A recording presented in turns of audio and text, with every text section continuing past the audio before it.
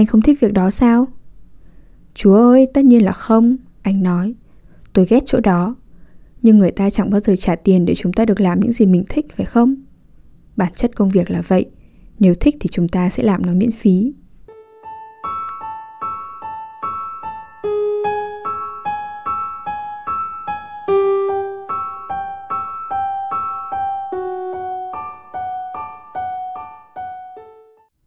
Xin chào, các bạn đang nghe Trạm Radio mùa 2.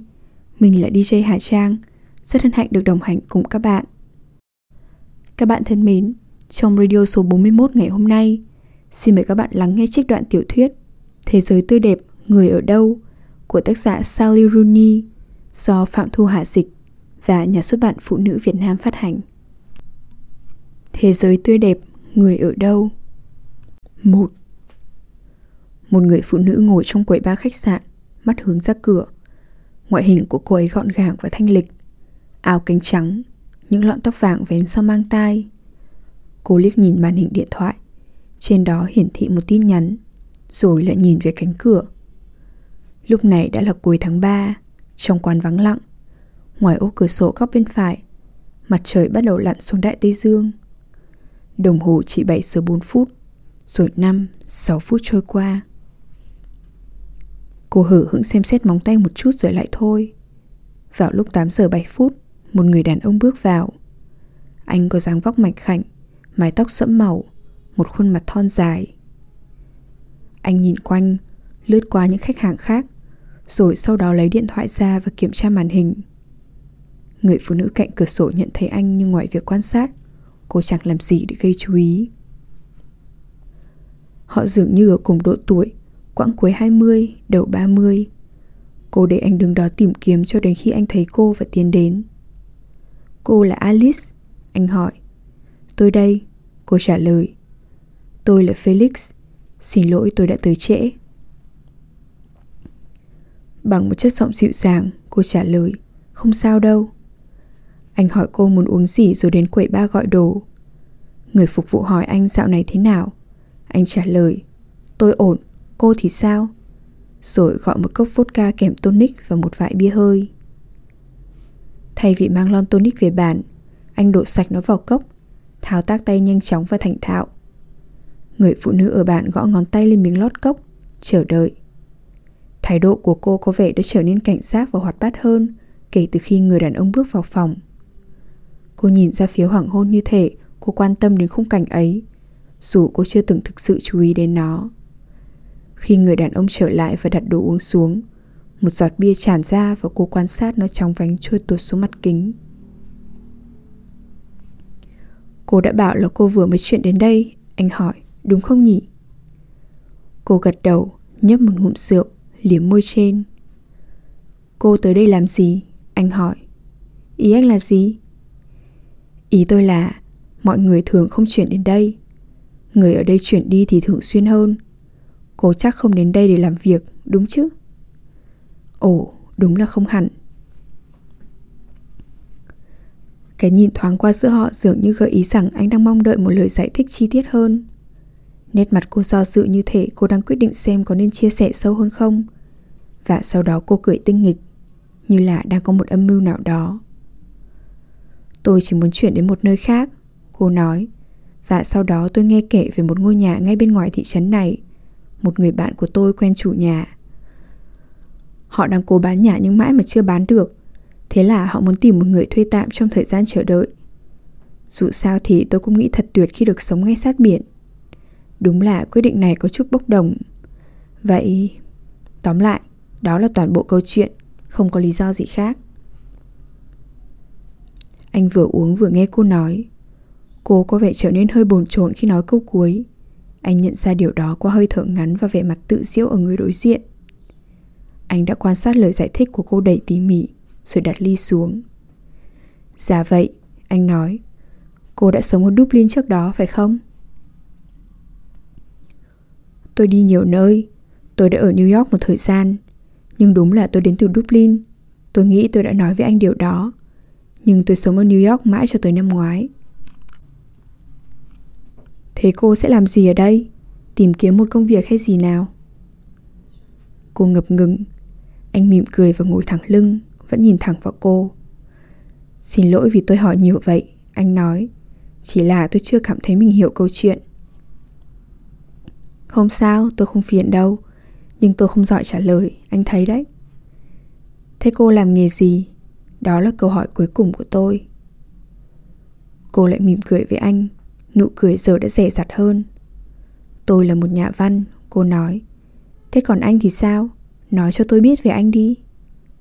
À, tôi làm mấy công việc bình thường. Tôi rất muốn biết cô viết về cái gì, nhưng tôi sẽ không hỏi nữa đâu. Tôi làm việc trong một nhà kho ở bên ngoài thị trấn. Cụ thể là làm gì cơ? Chả, làm gì à? Anh lặp lại đầy suy ngẫm. Nhận các đơn đặt hàng, lấy hàng ra khỏi kệ, bỏ chúng vào xe đẩy để mang đến khu vực đóng gói. Không có gì quá thú vị. Anh không thích việc đó sao? Chúa ơi, tất nhiên là không, anh nói. Tôi ghét chỗ đó. Nhưng người ta chẳng bao giờ trả tiền để chúng ta được làm những gì mình thích, phải không? Bản chất công việc là vậy.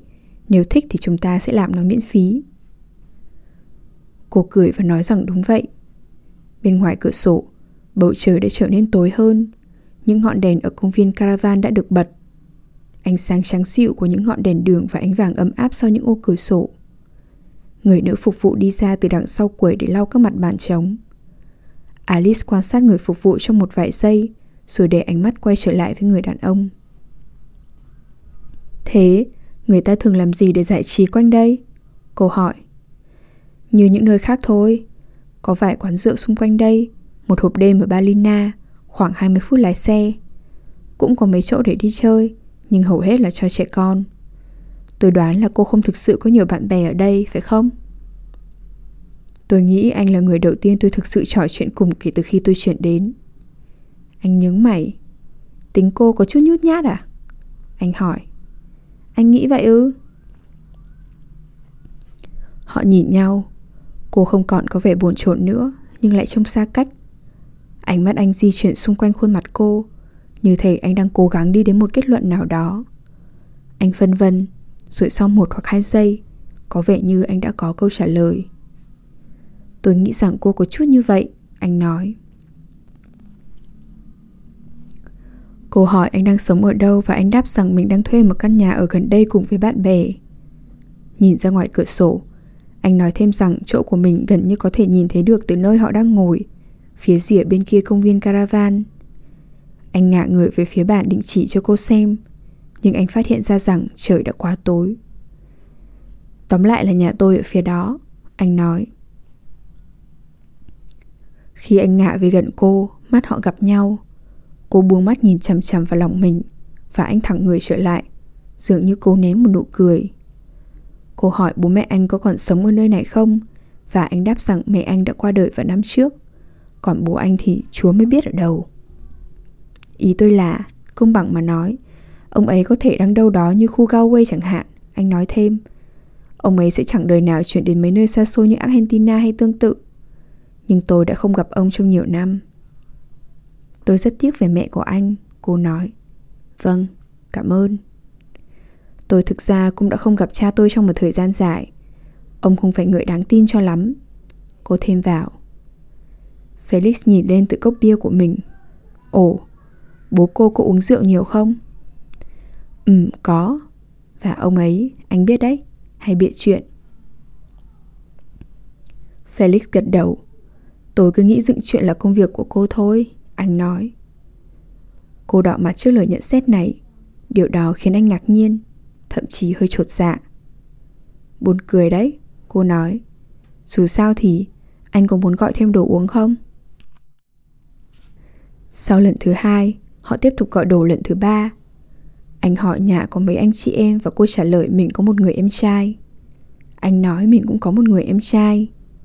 Khi uống hết cốc thứ 3, khuôn mặt Alice ửng hồng và đôi mắt cô trở nên trong veo, sáng ngời.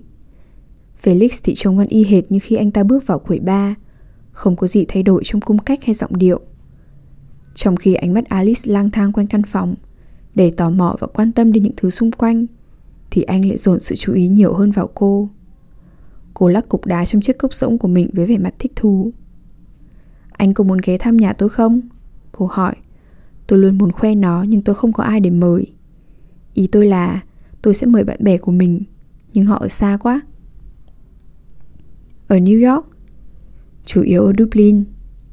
Chỗ cô ở đâu? Anh hỏi. Chúng ta có thể đi bộ đến đó không? Chắc rồi, chúng ta có thể. Thực ra chúng ta sẽ phải đi bộ. Tôi không biết lái xe, anh thì sao? Không phải bây giờ, không đâu. Dù sao tôi cũng không có cơ hội làm điều đó. Nhưng tôi có bằng lái đấy. Anh có bằng lái, cô thì thầm. Thật lãng mạn. Anh có muốn một ly khác không? Hay anh muốn đi luôn? Anh cau mày với chính mình trước câu hỏi, hoặc trước cách cô diễn đạt câu hỏi, hoặc vì cô đã sử dụng từ lãng mạn. Cô đang chăm chú nhìn vào chiếc túi xách của mình. Chúng ta hãy đi thôi, tại sao lại không nhỉ? Anh nói. Cô đứng dậy và bắt đầu mặc áo khoác, một chiếc áo gió màu be và chéo ngực. Anh quan sát cô gập một bên cổ tay áo cho giống với bên còn lại. Đứng thẳng lên, anh chỉ cao hơn cô một chút. Bao xa? Anh hỏi. Cô cười tinh nghịch với anh. Anh đang muốn đổi ý à? Cô hỏi lại. Nếu anh cảm thấy mệt vì phải đi bộ, anh cứ mặc kệ tôi rồi tự quay lại. Tôi khá quen với điều đó. Ý tôi là quen với việc đi bộ, không phải với việc bị mặc kệ. Thực ra có thể là tôi cũng quen việc bị bỏ lại, nhưng đó không phải là điều tôi thường thú nhận với người lạ. Trước câu nói của cô, anh chọn không đáp lời mà chỉ gật đầu với một sự kiên nhẫn mơ hồ. Như thể khía cạnh này trong tính cách cô, nét hóm hỉnh và dài dòng, sau 1 hoặc 2 giờ trò chuyện, đã trở thành thứ mà anh ghi nhận và chấp nhận. Anh chúc cô phục vụ ngủ ngon khi họ rời đi. Alice có vẻ để ý đến điều này và ngoái đầu nhìn lại. Khi họ ra đến lối đi bộ bên ngoài, cô hỏi anh có quen người phục vụ ấy không. Thủy triều tan vỡ trong tiếng lao xao nhẹ phía sau họ và không khí thì lạnh giá. Cô gái phục vụ đó ư? Felix xác nhận lại. Tôi có biết cô ấy. Cô ấy là Sinet. Sao vậy? Chắc cô ấy đang tự hỏi anh tại sao anh lại ngồi đó nói chuyện với tôi. Bằng một giọng đều đều, Felix trả lời. Tôi đoán cô ấy sẽ tìm ra một lý do hợp lý. Chúng ta đang đi về đâu thế? Alice cho 2 tay vào túi áo khoác và bắt đầu đi bộ lên đồi. Cô dường như đã nhận ra một chút thách thức, thậm chí là thoái thác trong giọng điệu của anh. Và thay vì sợ hãi, điều đó như thể đã củng cố quyết tâm của cô. Thế ư? Anh có thường gặp gỡ phụ nữ ở đó không? Cô hỏi. Anh phải bước thật nhanh để theo kịp cô. Đó là một câu hỏi kỳ quặc, anh bảo. Vậy à? Tôi cho rằng tôi là một người kỳ quặc. Cô có bận tâm không nếu tôi gặp gỡ người khác ở đó? Anh đáp. Tất nhiên không, đó không phải là việc của tôi chỉ tò mò thôi. Anh dường như đang suy nghĩ về điều này và đáp lại với tông giọng trầm hơn, ít chắc chắn hơn. Nhưng tôi không hiểu tại sao cô lại tò mò. Sau một vài giây, anh nói thêm. Cô là người đã đề xuất gặp ở khách sạn đó. Nếu cô còn băn khoăn thì tôi không thường đến đó. Vậy nên câu trả lời là không, tôi không gặp gỡ người khác ở đó. Được chứ? Được rồi, tôi hiểu rồi. Tôi thấy tò mò bởi anh đã nói rằng người phục vụ sẽ tự tìm ra lý do tại sao chúng ta lại gặp gỡ ở đó. Chà, tôi chắc rằng cô ấy nghĩ là chúng ta đang hẹn hò. Anh tiếp tục. Đó là tất cả những gì tôi muốn nói. Mặc dù không nhìn về phía anh, nhưng khuôn mặt Alice bắt đầu tỏ ra thích thú hơn trước, hoặc một kiểu thích thú khác. Anh không ngại người quen nhìn thấy mình hẹn hò với người lạ à? Cô hỏi. Ý cô là tôi có thấy khó xử hay gì không ấy hả? Tôi không bận tâm, không đâu. Trên quãng đường còn lại đến nhà Alice, dọc theo bờ biển, họ trò chuyện về quan hệ xã hội của Felix. Hay đúng hơn là Alice đặt ra một số câu hỏi về chủ đề này, còn anh thì nghiền ngẫm trả lời. Cả hai phải nói to hơn trước do tiếng ồn từ biển. Anh không hề tỏ ra ngạc nhiên trước những câu hỏi của cô và trả lời chúng một cách dễ dàng, không quá dài dòng, không thêm bất kỳ thông tin nào không được hỏi. Anh nói với cô rằng anh chủ yếu giao du trong số những người quen ở trường và ở nơi làm việc. 2 vòng tròn có vài điểm giao nhưng không nhiều. Anh không hỏi lại cô bất cứ điều gì. Có lẽ là do ngại những câu trả lời lúng túng của cô trước đó, hoặc có lẽ do không còn hứng thú nữa.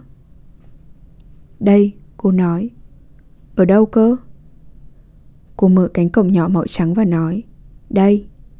Anh dừng bước và nhìn vào ngôi nhà, nằm theo chiều dọc của khu vườn dốc nghiêng xanh mướt.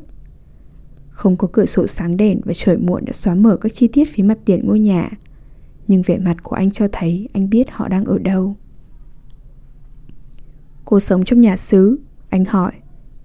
Ồ, tôi không nghĩ là anh biết nơi này. Biết vậy tôi đã nói luôn với anh lúc ở trong quán bar. Tôi không cố tỏ ra bí ẩn đâu. Cô mở cửa cho anh, và với đôi mắt chăm chú vào ngôi nhà hướng ra biển, anh đi theo cô.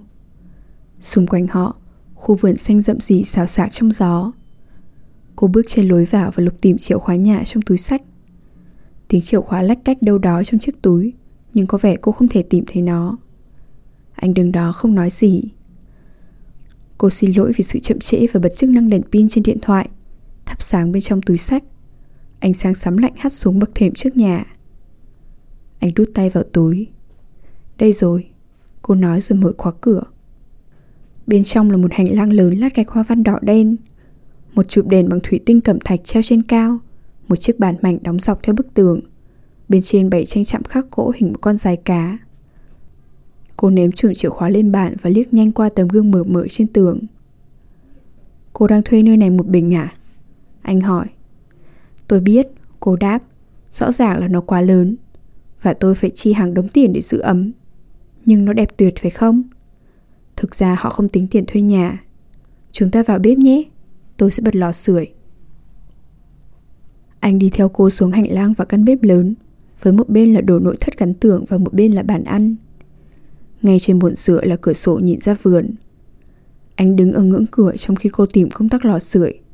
Cô nhìn sang anh. Anh có thể ngồi xuống nếu muốn, cô nói. Nhưng nếu thích thì anh cứ đứng cũng được.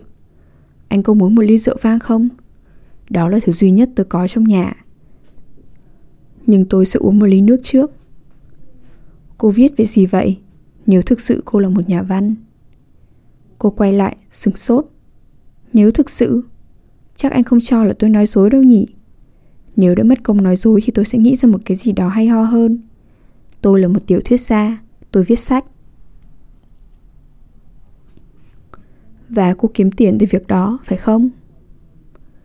Như thể cảm nhận được tầm quan trọng trong câu hỏi này, cô liếc nhìn anh một lần nữa rồi quay lại rót nước. Có, tôi kiếm tiền từ việc viết, cô bảo. Anh tiếp tục nhìn cô rồi ngồi xuống những chiếc ghế với đệm vải nhỏ nhĩ.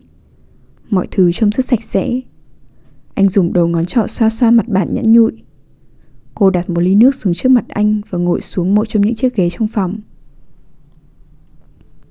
Anh đã bao giờ đến đây chưa? Cô hỏi. Anh biết ngôi nhà này mà đúng không? Chưa, tôi chỉ biết vì tôi lớn lên ở thị trấn này. Tôi không quen những người sống ở đây. Tôi cũng không biết họ. Chỉ biết đó là một cặp vợ chồng lớn tuổi. Người phụ nữ là một nghệ sĩ, tôi nghĩ vậy. Anh gật đầu và không nói gì. Tôi sẽ dẫn anh đi lòng vòng tham quan nếu anh muốn, cô nói thêm. Anh không đáp lại, thậm chí còn không gật đầu. Cô có vẻ không bị bối rối bởi sự im lặng. Nó dường như đã khẳng định một số nghi ngờ của cô. Và khi cô tiếp tục nói, giọng điệu của cô vẫn đều đều, gần như có chút mỉa mai. Chắc anh nghĩ tôi bị điên nên mới sống ở đây một mình, cô nói. Cô đâu có phải trả tiền thuê nhà, anh trả lời. Thôi nào, cô mà không chuyển đến thì mới là điên ấy. Anh ngáp một cách vô thức và nhìn ra ngoài cửa sổ. Hay đúng hơn là nhìn vào cửa sổ vì lúc này ngoài trời đã tối và tấm kính chỉ phản chiếu những gì ở bên trong căn phòng. Có bao nhiêu phòng ngủ? Tôi hơi tò mò. Anh hỏi. 4. Phòng của cô ở đâu? Trước câu hỏi đột ngột này, ánh mắt của cô đứng im, chăm chú vào ly nước trong tay vài giây trước khi nhìn thẳng vào anh. Trên lầu, cô nói. Tất cả các phòng ngủ đều ở trên lầu. Anh có muốn tôi chỉ cho anh không? Tại sao không nhỉ? Anh đáp. Hai người đứng dậy. Tầng trên trải một tấm thảm Thổ Nhĩ Kỳ có tua màu xám. Alice đẩy cửa vào phòng và bật chiếc đèn nhỏ. Bên trái là một chiếc giường đôi lớn. Sàn nhà không trải thảm và dọc theo các bức tường là một bệ lò sưởi lát gạch màu ngọc bích. Ở bên phải, khung cửa sổ lớn nhìn ra biển, sâu vào bóng tối. Felix chậm rãi đến bên cửa sổ và dựa vào tấm kính, để bóng của chính anh làm tối đi ánh sáng chói lóa phản chiếu. Felix nói, ban ngày ở đây hẳn là quang cảnh rất đẹp. Alice vẫn đứng bên cửa. Vâng, rất đẹp, cô nói. Hơn buổi tối rất nhiều, thực vậy. Anh quay khỏi cửa sổ, đưa mắt đánh giá các đồ đạc khác trong căn phòng. Còn Alice thì quan sát anh. Rất tuyệt, anh kết luận, phòng rất đẹp. Cô sẽ viết một cuốn sách trong khi sống ở đây chứ? Chắc tôi sẽ thử. Và những cuốn sách cô sẽ viết về cái gì? Ồ, tôi cũng không biết nữa, cô nói, về mọi người. Hơi mơ hồ, cô viết về kiểu người nào, những người như cô? Cô bình tĩnh nhìn anh, như muốn nói với anh rằng có lẽ cô hiểu trò chơi của anh, và thậm chí cô sẽ để anh thắng, miễn là anh chơi một cách tử tế. Anh nghĩ tôi là người như thế nào? Cô hỏi. Điều gì đó trong ánh mắt đầy vẻ lạnh lùng, điềm tĩnh của cô làm anh bối rối, và anh bật ra một tràng cười lớn, vội vàng. Chả, xem nào, anh nói. Tôi chỉ mới gặp cô vài giờ trước, tôi vẫn chưa biết nhiều về cô. Tôi hy vọng anh sẽ cho tôi biết anh nghĩ gì khi anh hiểu tôi rồi. Có lẽ. Trong vài giây, cô đứng đo giữa căn phòng, gần như bất động, trong khi anh đi loanh quanh một chút và giả vờ xem xét mọi thứ. Khi đó, cả hai người đều biết chuyện gì sắp xảy ra, mặc dù không ai có thể giải thích chính xác tại sao họ biết. Cô chờ đợi một cách vô tư trong khi anh tiếp tục nhìn quanh. Đến cuối cùng, có lẽ không còn năng lượng để trì hoãn điều sắp tới, anh cảm ơn cô rồi rời đi. Cô dẫn anh xuống cầu thang, một phần của con đường đi xuống. Cô đứng trên bậc thềm khi anh đi ra khỏi cửa. Có điều gì đó đã xảy ra. Cả hai người sau đó đều cảm thấy tồi tệ. Không ai thực sự biết chắc tại sao cuối cùng buổi tối lại thất bại như vậy. Dừng lại ở đó, trên cầu thang, một mình, cô nhìn lên lầu.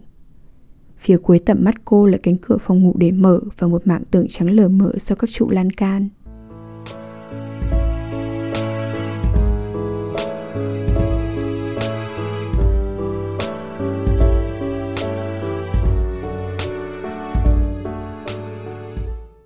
Đêm đã khuya, thời lượng của chương trình đến đây là kết thúc. Xin chân thành cảm ơn các bạn thính giả đã chú ý lắng nghe. Chúc các bạn một đêm ngon giấc.